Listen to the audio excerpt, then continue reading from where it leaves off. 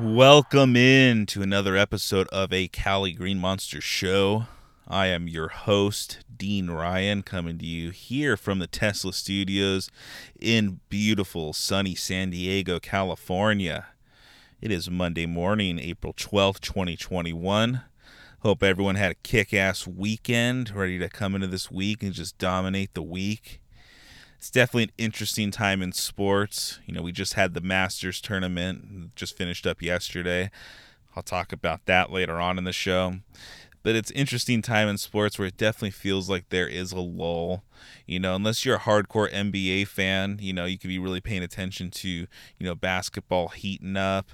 And, baseball season just started.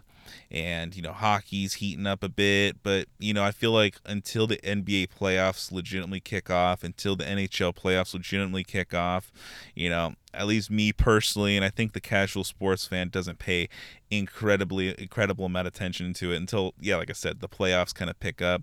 And then in terms of baseball, I feel like once opening day happens and once that opening week happens, you really start to enter kind of like the dog days of summer. And, you might be saying, Dean, it's April, how is it summer? But I feel like, honestly, the dog days of summer for baseball is like the second week of April all the way until like September 1st when like the playoff races really start heating up. It's almost like in September you can check the standings and be like, hey, is it, worth following my favorite team? Are they even in contention? Are they even making it worth it? And at least, following my favorite team, the Boston Red Sox, it should make sense. The show is a Cali Green Monster show, so you would think a Green Monster is going to talk about the Red Sox, and every once in a while you will have your obligatory Red Sox talk. Today's one of those days. Those first 3 days of the season, they had dropped an opening set series against the Baltimore Orioles. No one's going to be confusing the Baltimore Orioles as World Series favorites or even favorites to compete in the AL East. They're definitely one of the weaker franchises and have been one of the weaker franchises over the past 3 decades. So the Red Sox really having an anemic offense and crappy pitching for those first 3 games really didn't inspire confidence for the rest of their season. But alas, over these last 6 games, they've really turned it around. They've really inspired a little bit more confidence in that they can be somewhat competitive this season. They're now riding a 6-game win streak after sweeps of the Tampa Bay Rays and returning the favor against the Baltimore Orioles this weekend. And the Boston Red Sox, JD Martinez is one of the hottest bats, if not the hottest bat in the MLB right now. Yesterday, he jacked 3 home runs, and he's only the 5th player in the MLB history to hit 3 home runs in a game with 3 different teams. He's now done it with the Detroit Tigers, with the Arizona Diamondbacks, and now the Boston Red Sox. So, this he can mash anywhere he plays, and he's, been mashing for the first 8 games that he's played this season. He sat one of them, but in the 8 games that he's played, he has gotten an extra base hit in every single one of those games. So I think that's 5 home runs and 8 doubles. So he's definitely, putting to rest that 2020 was a sign that his career was on the downswing. I think he batted around like 212 or 213 last season. But everyone's got to remember that 2020 really shouldn't, at least that statistically, shouldn't be taken into account with a lot of the players, whether it's for good or for bad. I think the perspective with a lot of people for 2020 is that, because it was only 60 games, and considering that a full MLB season is 162 games, there are stretches in a normal season where a player might slump for 60 games but be hot for the rest of it and actually put in a decent slash line. But if you were cold for 2 months last season, it looks like you had a terrible season. Someone like Christian Yelich for the Milwaukee Brewers comes to mind. So I think that JD Martinez has definitely came out with something to prove this season, and he's proven it. He's definitely, he's making all the people that are either saying that JD Martinez's contract was an albatross, he's making those people look bad. He's making all the people that said that we should trade away JD Martinez, he's making them look bad. So, the Boston Red Sox, might have something to talk about, but then again, it's only the first 2 weeks of the season, and I really think it is kind of fool's gold to be putting all your hopes into what's going on in the first 2 weeks, because like I just mentioned, a lot can happen in just 60 games, and then the rest of the way can be completely different. The 60 games, it's like there's still 100 games left to play, so we're still early on, 9 games in, but Boston Red Sox are doing a little better than I had anticipated. So yesterday was Masters Sunday. We have a new Masters champion, Hideki Matsuyama. He held a 4-stroke lead entering Sunday after a bogey-free Saturday, so he was just, looking good at the beginning of the weekend, and he was able to deal with all the pressure on Sunday and be the first Japanese men's player to, let alone not just win a majors tournament, but win the Masters tournament. So it was really impressive. Matsuyama, I think it's just especially considering the pressure that was going into him on Sunday. He had the weight of a nation, because it's not just that the weight of the nation and the continent of Asia, or not just the weight of Japan and the continent of Asia. There we go, Dean. Let's get sentence out properly. And I think it's also pretty impressive because, Tokyo Olympics are going to be in 2021, and now Hideki Matsuyama is definitely one of the most prominent and might be the biggest face in Japanese sports going into the Tokyo Olympics in 4 months. There's even the possibility that he might be lighting the torch on opening ceremony. That'd be an impressive image. Hideki Matsuyama in his green jacket lighting the torch. That's going to be, I think, Japanese golf now. You're going to start seeing a lot of better players coming out of Japan. I think it's kind of similar how Tiger Woods, when he became really big in the mid-90s and golf really took off, and all of a sudden the PGA Tour started being dominated by athletic men, and it wasn't just like a snobby white dude sport. So Tiger Woods, he really changed the sport. And I think Hideki Matsuyama, that's kind of the real story that's coming out of his victories, that, he's probably going to change golf and the landscape of golf, and, expect to see more and more better players coming out of not just Japan, but South Korea and just the Asian continent in general. As I had mentioned earlier, he had a 4-stroke lead going into Sunday, and he was paired up with Xander Schauffele, who was, 4 strokes back. And Xander Schauffele really almost, he was charging for a comeback. He had birdied 12, 13, 14, and 15 to pull himself within 2 strokes. And then on 16 on his tee shot, put it in the water, and he wound up with a triple bogey that just really kind of put the end of that comeback. And, we had the rookie Will Zalatoris. Will Zalatoris, he was -9, so he was right behind Matsuyama, so only 1 stroke behind. He was a rookie. The first thing I noticed about him, there was 2 things you'll notice about Zalatoris. From behind, he looks like Happy Gilmore's first caddy, the blonde guy that Happy Gilmore shoves when he grabs his clubs, and he's just like, "Mr. Gilmore, I'm your caddy." So Zalatoris really had Happy Gilmore caddy vibes. I even tweeted it out, and then this morning I saw that Adam Sandler had tweeted something pretty similar, I think either right before me. So I don't know if it really kind of caught fire or not, but that dude totally looked like him from behind. And then also Zalatoris was like one of the skinniest people I've ever seen ever. He had like the waist of like a middle school girl. I don't know. It was like, I think there's a lot of women that were pretty envious at how slim his waistline looked. But that dude, he could play some pretty good golf. And if what we saw from him this weekend at the Masters is any indicative of what he'll do moving forward, I think that we'll be seeing more of Zalatoris. So Xander Schauffele, he wound up at 7 under, tied for 3rd behind Matsuyama and Zalatoris, and Spieth also had -7.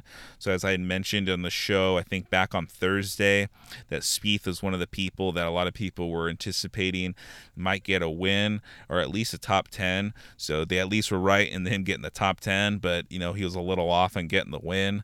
2 of the other people that I mentioned that were getting a lot of hype and a lot of people were picking to win win was either Bryson DeChambeau or Dustin Johnson. Dustin Johnson had himself a rough day on Friday. I think he boged the last like 3 holes and he wound up missing the cut. So he wasn't even there on the weekend. Some other notable people that missed the cut. We had Brooks Koepka, who's 1 month removed from, I think, knee surgery. So, you can forgive his performance there, even though I know he wasn't too happy. He was pretty pissed that he put in a lot of work just to be able to get there and then to not even make it to Saturday was pretty disappointing.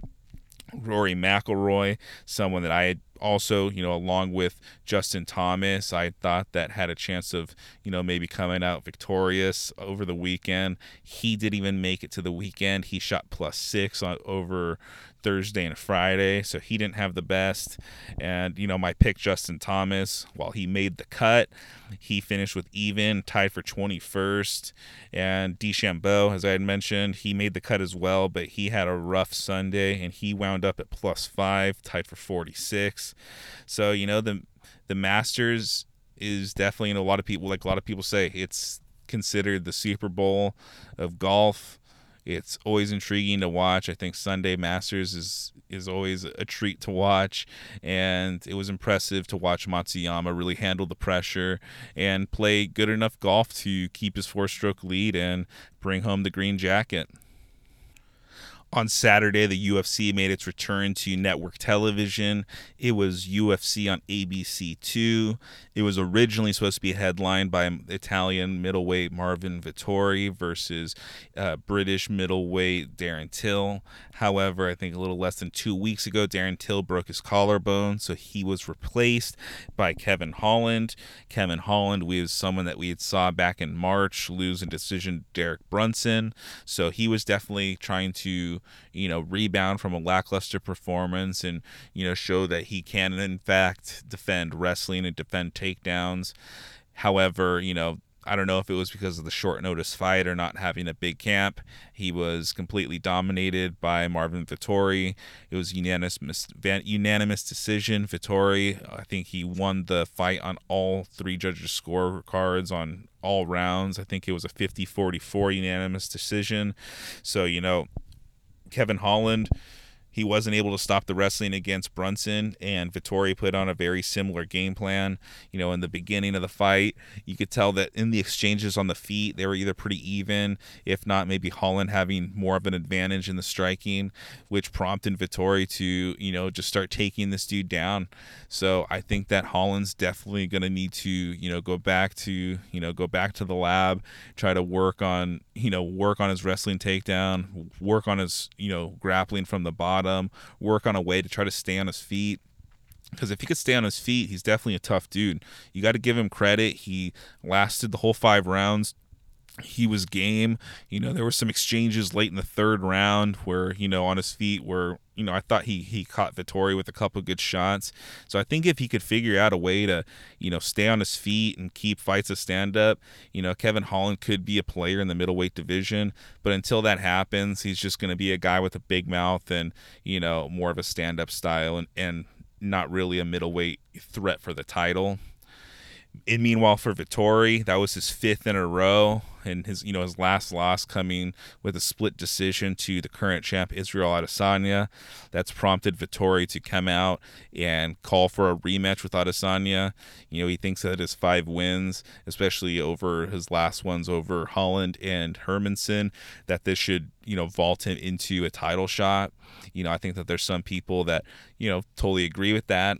I wouldn't be upset if we saw Vettori fighting Adesanya, especially considering that their first fight was close. So, I wouldn't be surprised if Adesanya would want that as well, because especially if you've won a close decision or won a close fight, some people want to be able to, put an exclamation mark on that, matchup to really kind of hammer home that they were the dominant person and that they were the better fighter. And I see Adesanya possibly wanting that with Vettori.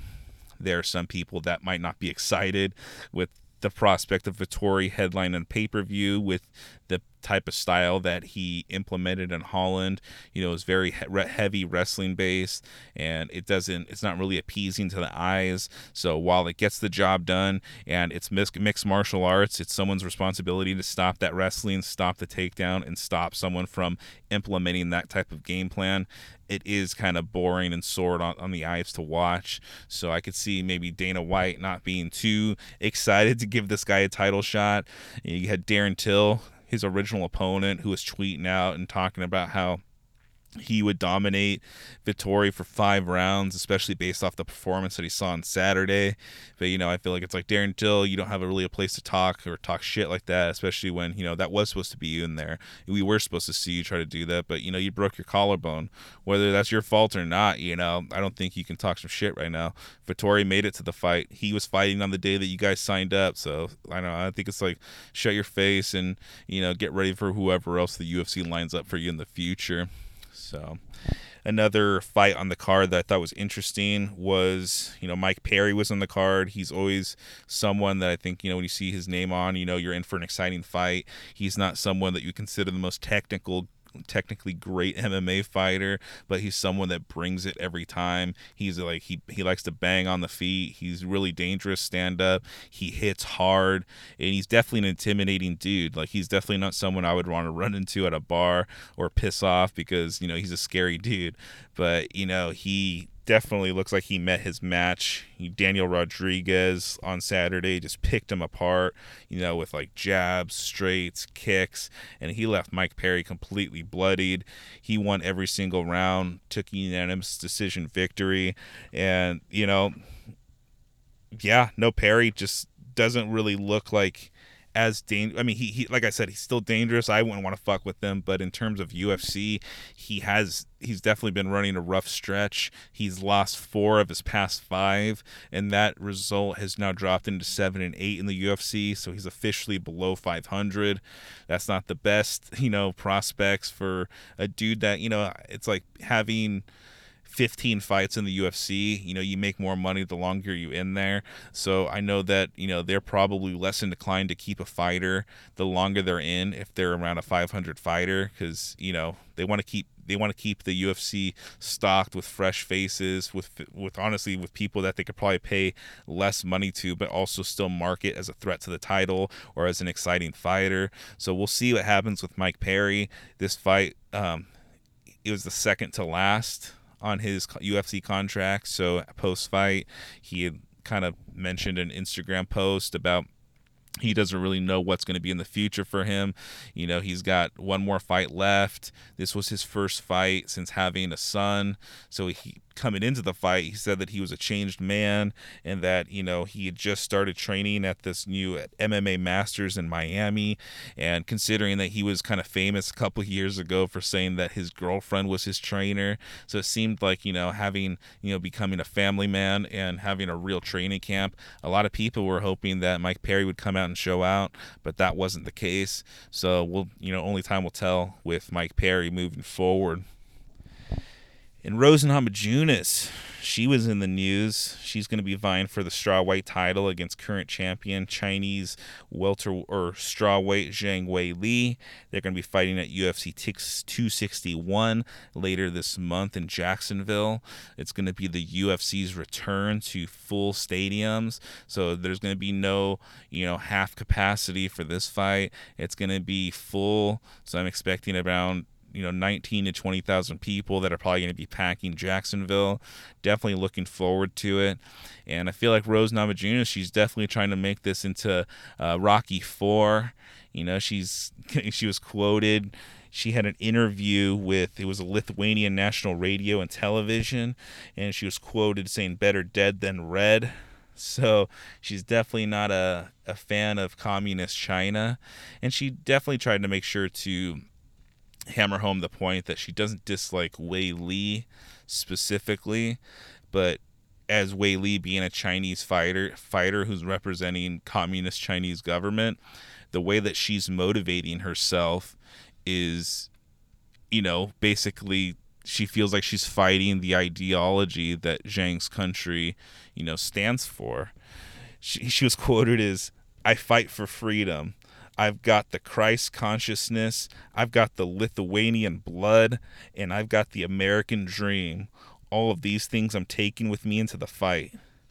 Now, dude, that's a fucking promo. Like, listen to this. If you were just like a wrestler, like, I fight for freedom. I've got the Christ consciousness. I've got Lithuanian blood, and I've got the American dream. All of those things I'm taking with me into the fight. It's like, fuck yeah, Rosa Namajunas. Like, that's a fucking promo. And if I wasn't hyped for that fight, I'm fucking stoked for it. You know, regardless of whether you want your politics injected into your fight game, I'm fucking stoked on it. And, you know, it's not like Rosa Namajunas is just this redneck American and someone who's just like, oh, fuck communists, you know. It's like her parents were immigrants from Lithuania and lived in Lithuania while Lithuania was part of the Soviet Union. Her grandfather was killed by Soviet soldiers really close to their home in Lithuania. So she definitely, you know, kind of like people, when you talk to someone whose family immigrated from Cuba, it's like you definitely shouldn't be talking good or positive things about Fidel Castro around them. They definitely don't see him in a positive light. And especially when you hear of people who immigrate from, you know, communist parts of Asia and communist parts of Eastern Europe, they don't want to hear it like about communism or communist sympathy. So, you know, honestly, as a fight fan, as someone who, you know, enjoys wrestling and enjoys like a nice storyline, I appreciate that Rosa Namajunas just injected the Rocky IV, you know, America versus the red nation. So I'm pretty stoked. Good for you, Rosa Namajunas. I'll be looking forward to ordering that pay-per-view. Was going to order it no matter what, but now I'm actually even more stoked on your fight. And, you know, before I get out of here, I feel like it would be pretty shitty of me, being a self-professed, you know, wrestling fan, to not at least highlight that Wrestlemania was this past weekend. Wrestlemania was both on Saturday and Sunday. I'm glad that they have been extending it over 2 nights, because WrestleManias over the past handful of years have gone like 7-8 hours, and I feel like nothing, no matter how much you enjoy something, nothing is ever good when you're sitting there for 7-8 hours to enjoy it. It's always exhausting when they do that, so I appreciate them doing it over 2 nights. Dean, did you watch WrestleMania? No, I did not. It was on Peacock Network, and I think between, you know, HBO Max and Netflix and Amazon Prime and Disney Plus, you know, I wasn't feeling generous enough to pony up for the Peacock channel. But I would like to point out, looks like the big main event, it was a triple threat between Roman Reigns, Edge, and Daniel Bryan. And what do you know? Mr. Roman Reigns came out on top. I think that the universe or the wrestling fans are a little bit more accepting of this nowadays, because anyone who's been paying attention to wrestling over the past half decade or so, Roman Reigns has been the wrestler that the WWE brass and the WWE executives and Vince McMahon have really been shoving down the throat. And up until, you know, recently, he's been a baby face, and that's considered the good guy. You know, he was kind of like the good guy, the John Cena, the person, the white meat, like, oh yeah, like eat your vegetables, and he was kind of like that, but no one wanted him as a good guy. They finally have flipped him heel, and it looks like this run that he's had with Paul Heyman as his advocate / manager has been working well. And it was evident by him having, you know, it considering being a pretty successful main event at WrestleMania. And I think that's something you haven't been able to say for a while with Roman Reigns headlining WrestleMania. So I think this is the first time you can at least look and be like, hey, we got the reaction that we wanted. He pinned both Edge and Daniel Bryan at the same time. I think he had laid Edge's knocked out corpse on top of Daniel Bryan and pinned both of them. So that's definitely an exclamation mark that definitely kind of lets everyone know that he's the man to beat. And it'll be impressive to see who WWE kind of builds up to try to knock off Roman Reigns. But, you know, until then, he's going to be the man. I appreciate everyone that has taken the time to download and listen to the show. If you like what you're listening to, make sure to tell a friend. Be a friend, tell a friend. If not, just pretend you never listened to the show and just mosey on with your day. But until next time, I have been your host, Dean Ryan, coming to you from the Tesla Studios here in beautiful, sunny San Diego, California. Have a great one, guys. Peace.